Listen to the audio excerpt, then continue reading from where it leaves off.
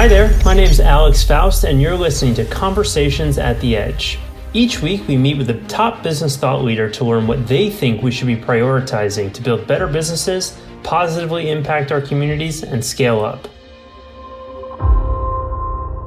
Good morning, good afternoon, good night, depending what part of the world you are joining us from. My name is Alex Faust, your host of Conversations at the Edge, and I am joined here today by Ari Weinzweig, who is CEO and co-founding partner of Zingerman's Community of Businesses. I'm not sure if you've had the privilege of visiting one of his businesses yet or reading any of his books, but his businesses include Zingerman's Delicatessen, the Bakehouse, the Creamery, catering, mail order, and many more. So he knows a thing or two about expansion into different lines of business, and he is an author of a number of articles and books. And in 2017, Ari was named one of the world's top 10 CEOs by Inc. magazine. So Ari, welcome to Conversations at the Edge. And where are you calling in from today?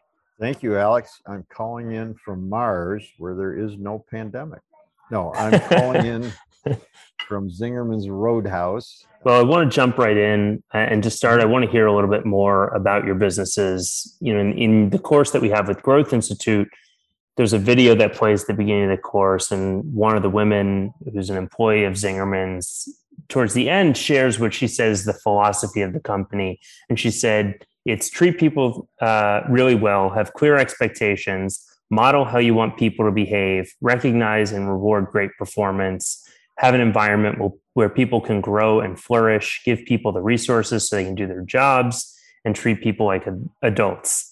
And it sounds very simple. I'm curious, was this the design of the business from day one? And what has that kind of meant for your companies?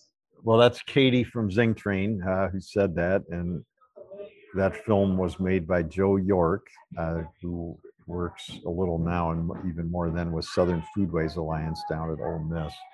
And it was made in the most wonderful way to do just what it did, which is he just walked around and asked people what Zingerman's, and there was no prep and they weren't scripted, and it was very improv. And her answer was quite good. But the diversity of the answers in the film was really part of what I had hoped would happen, which is, of course, everybody has a different version. And none of them just said it's a deli. So anyway, was that what we wanted? Yeah, I mean, I think she said it more coherently than I probably would have said it back in 1982 when Paul and I opened the deli with 2 employees in our little 1,300 square foot space. But yeah, from the beginning, I think we knew we wanted to have some amazing food and service and a great place for people to work. And clearly 39 years later, I'm much better able to elucidate the ideas behind that or philosophy behind it. But that said, I mean, so a lot of my beliefs, as you know, I've written a lot about beliefs, but a lot of my beliefs have changed over the years, a lot. But some of those beliefs around treating people as equal human beings are real. I can explain it better, but it's really no different now than then, and the same for Paul. So I guess, yeah, the kernels of all of what Katie said so well were embedded in our existence March 15th, 1982, when we opened. But on the topic of change management, Ari, your philosophy, last I heard, was very similar to Great Game of Business's open book management, and the way that you think and get people involved. So you can tell us a little bit more about that and how it's worked for your team? Yeah, so that is actually something I said and heard Vern heard me say it. So is that bottom line change, which is our change management approach, is essentially the same idea as open book, but for organizational change. So it's the same thing. Teach people how it works, teach them the numbers, so to speak, in the context of what changes are happening, give them the tools to help lead change. And make change. I'm sort of tired of the words transparent, but make change as transparent as open book makes finance. Like, there's no secrets, and the more we get people involved, the better it's going to work. And the more practice we get at it, the better we get at it. And we'll still make mistakes, but they're generally mistakes that we made in the open together, as opposed to mistakes made by you and me going in the back room and good intentions, but completely going in the wrong direction because we were in isolation. So it's the change process that we teach to everybody here, and we've taught it to people all over the world.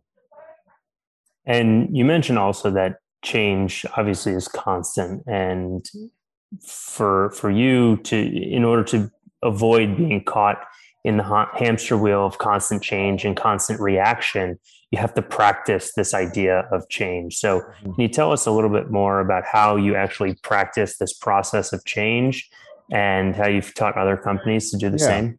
Yeah. So, well, I mean, part of it, I think, is, to your point, I mean, it's a little bit about our beliefs about change. So I didn't say it in that pamphlet because I hadn't written the book about beliefs in business yet, but now I would say it, which is much of the world has the belief that, like, we're going through a change, but it'll end.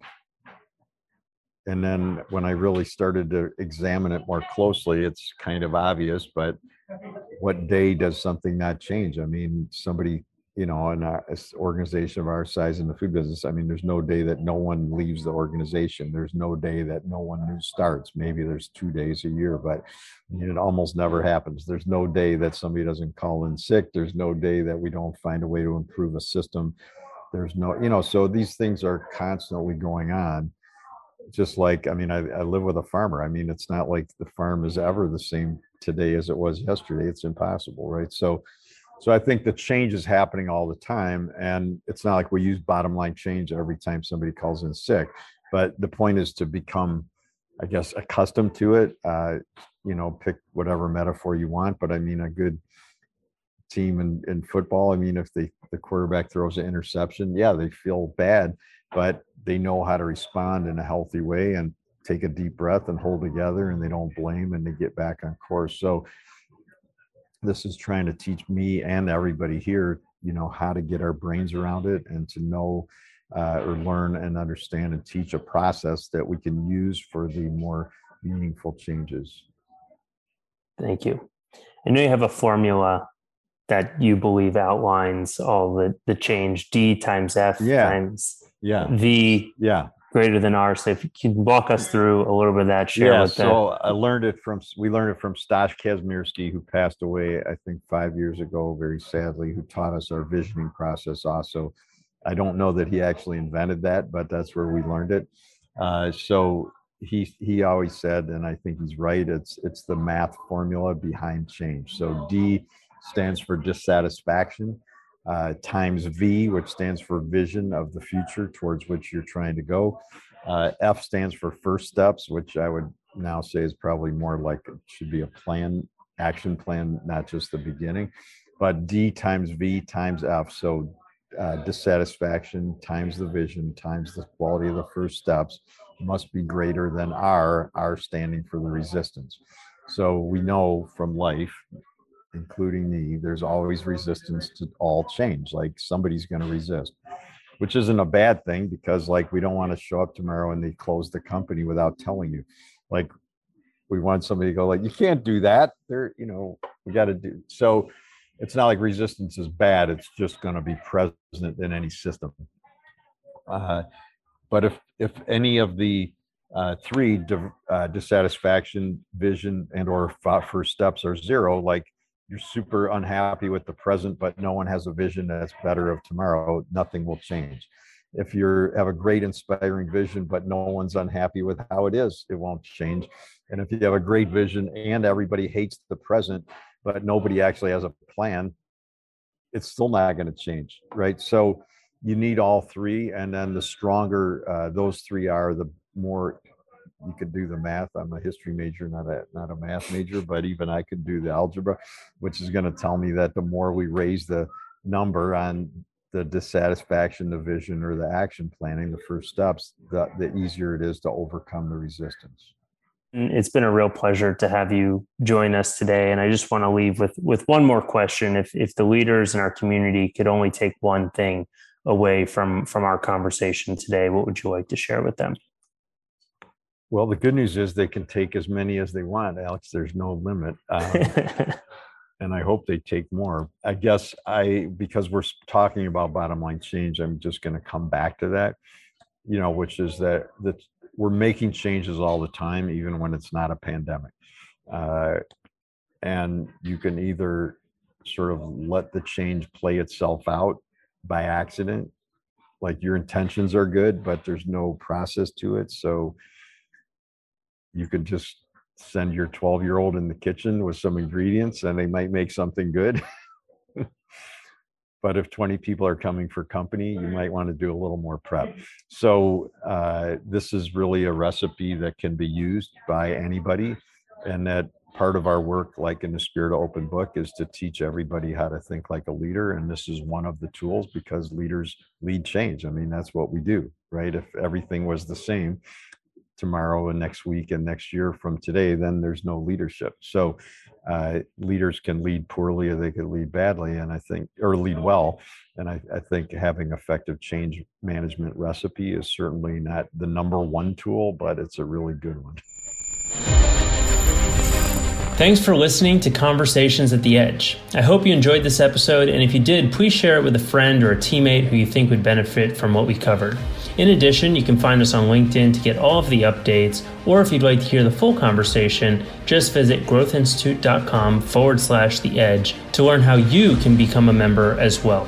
Thanks again, and see you next time.